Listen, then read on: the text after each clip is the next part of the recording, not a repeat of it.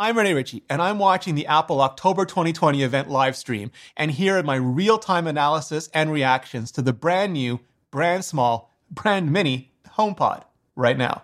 Sponsored by CuriosityStream with Nebula. Yeah, HomePod Mini, and it is much smaller, much rounder, much cuter. So now the whole top of the screen looks like the Siri icon, the Siri molten ball of mighty power. And the design has been changed from a cylinder down to this new round device. And they're focusing right away on the sound quality of it, which was what really set the original HomePod apart. It was the computational audio that let it ingest any source, figure out where the different audio should be in the room, and then project it into that room.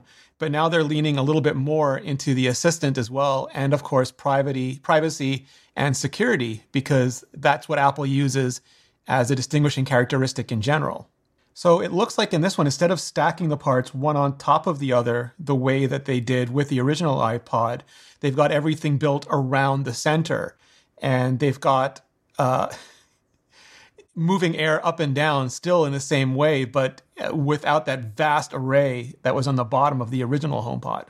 And they're using the S5 processor here instead of the A8 that was in the original HomePod, which was an iPhone chip. And now this is an Apple Watch chip, but the A8 is, 6 years old now. And the S series, which instead of being a system on a chip, is a full system in package. So instead of just being the CPU, GPU in a chip, it's the entire computer in a chip. And that just gives it much more capabilities. And it's got a lot of the same engineering architecture that goes into the cores in the A series. The S6 has the core technology from the A13. So this isn't quite that advanced, but it's still much more computational power than any other device in its class is going to have by magnitudes. And they've got the same sort of stereo pair technology that they used with the original HomePod, which I think is even more important here because it's not going to be able to project as much as a full-sized HomePod. It's not going to be able to create as big a soundstage, so there are really strengthened numbers. They're also using the U1 chip, the ultra-wideband chip, which they introduced in the iPhone 11 and is going to be in the iPhone 12 as well. And they're using that so that the HomePod Mini can understand how close you are to your iPhone when the iPhone is in proximity, is precisely where it's in proximity, and use that as sort of a way to unlock even more features. And they've got iTunes, Apple Podcasts, iHeartRadio, TuneIn, and soon Amazon Music and others as well. And it's curious, I don't think we saw Spotify on that list. So it remains to be seen how all that is going to play out. Now, HomePod Mini, like the original HomePod, is going to be controlled by Siri. And Apple went over a lot of the improvements, including faster performance and better capabilities, larger knowledge bases. And it's going to do pretty much what you expect from the large HomePod on the small HomePod. Now, the large HomePod, the original HomePod, was fantastic at isolating your voice. You could have music playing, you could have noise in the room, and if you said the trigger word, if you spoke to Siri, it would still understand what you were saying. It could isolate you. But I'd love to see how this performs compared to the full-size Siri in terms of just isolating your voice from all the other noise around the house. And it does include the newer technology for Apple. It's been in the industry for a while, but newer for Apple, which is distinguishing the voice between you and the different members of your family, which means if you have different messages, different playlists, different data in general, it can identify you based on your voice and give you the content, playlists, all of the personal data that is meant just for you. And Apple's actually created a whole new systems intelligence team under Sebastian Marino-Mess, which is doing a lot of work in taking Siri technology and just propagating it through everything from interfaces to services. And that's all part of John Giannandrea's new artificial intelligence machine learning, organization. He came to Apple from Google because he wanted to do artificial intelligence that, according to him, was more ethical, that had more of a conscience. And Apple gave him that opportunity. And he's formed this whole new organization at Apple. And I've been saying for a while now, and I truly believe that John Giannandrea and that machine learning organization is going to be as important to the next decade of Apple as Johnny Srouji and the Silicon organization has been to the last 10 years. It's just taking all of the power and all of the integration that Apple has built up over the last decade and projecting that into ways that we can benefit from it more, that it can do more of the heavy lifting for us. It can do more of the machine part for us. And we can just benefit from easier, more accessible, more ambient interfaces everywhere.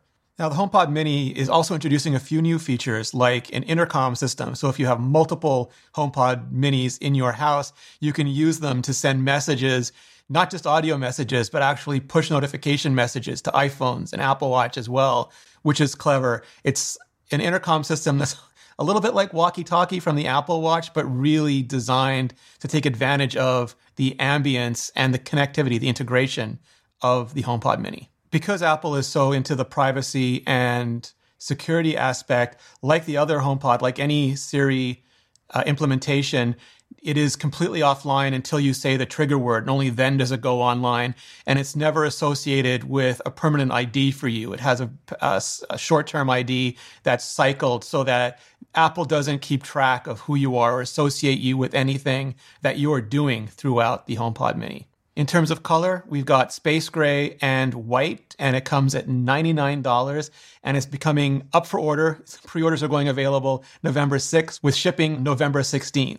And it looks like a really good package. It looks like it's optimizing audio, trying to lean in as much as Apple can into convenience, but also hitting a much sweeter, hopefully much more expansive, much more approachable price point for just everybody. Now, I'm going to upload my thoughts on the entire event to Nebula. That's the streaming video platform I'm building alongside thoughtful, educational creators like Jordan Harrod, TechAltar, Thomas Frank, Epos Vox, Polymatter, Braincraft, Jenny Ma, Legal Eagle, and just so many more. Because it's a place where we don't need to worry about rate limits or demonetization or the tyranny of click-through rates or watch time or algorithms, even ads. Yeah, ads. You can find all of my videos there completely ad-free and sometimes with bonus content. For example, you can get both the video and audio version of my new podcast with Georgia Dow, Apple Talk. Not only the Apple topic and the general tech topic, but a special bonus topic as well. And like I said, just the full version of this Apple event video. So I know what you're thinking. What does this have to do with CuriosityStream? Well, as the go-to source for the absolute best documentaries on the internet, they love educational content and thoughtful creators. And so we worked out this deal where if you sign up for CuriosityStream with the link in the description, not only will you get CuriosityStream, but you'll also get a Nebula subscription for free. And for a limited time, CuriosityStream is offering 26% off all of their annual plans. And 26% off is just the best deal you'll find anywhere.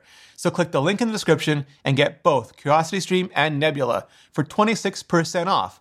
Or you can go to curiositystream.com/ReneRitchie.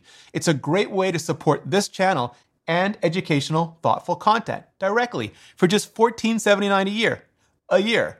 Just click on the link in the description or go to curiositystream.com/ReneRitchie. And clicking on that link just really helps out the channel. For a ton more on the iPhone 12 and just everything else Apple is launching this fall, hit the subscribe button and bell and click on the playlist above. I've already got a bunch of hands-on and reviews on a bunch of products with just way more to come. So click on the playlist and see you next video.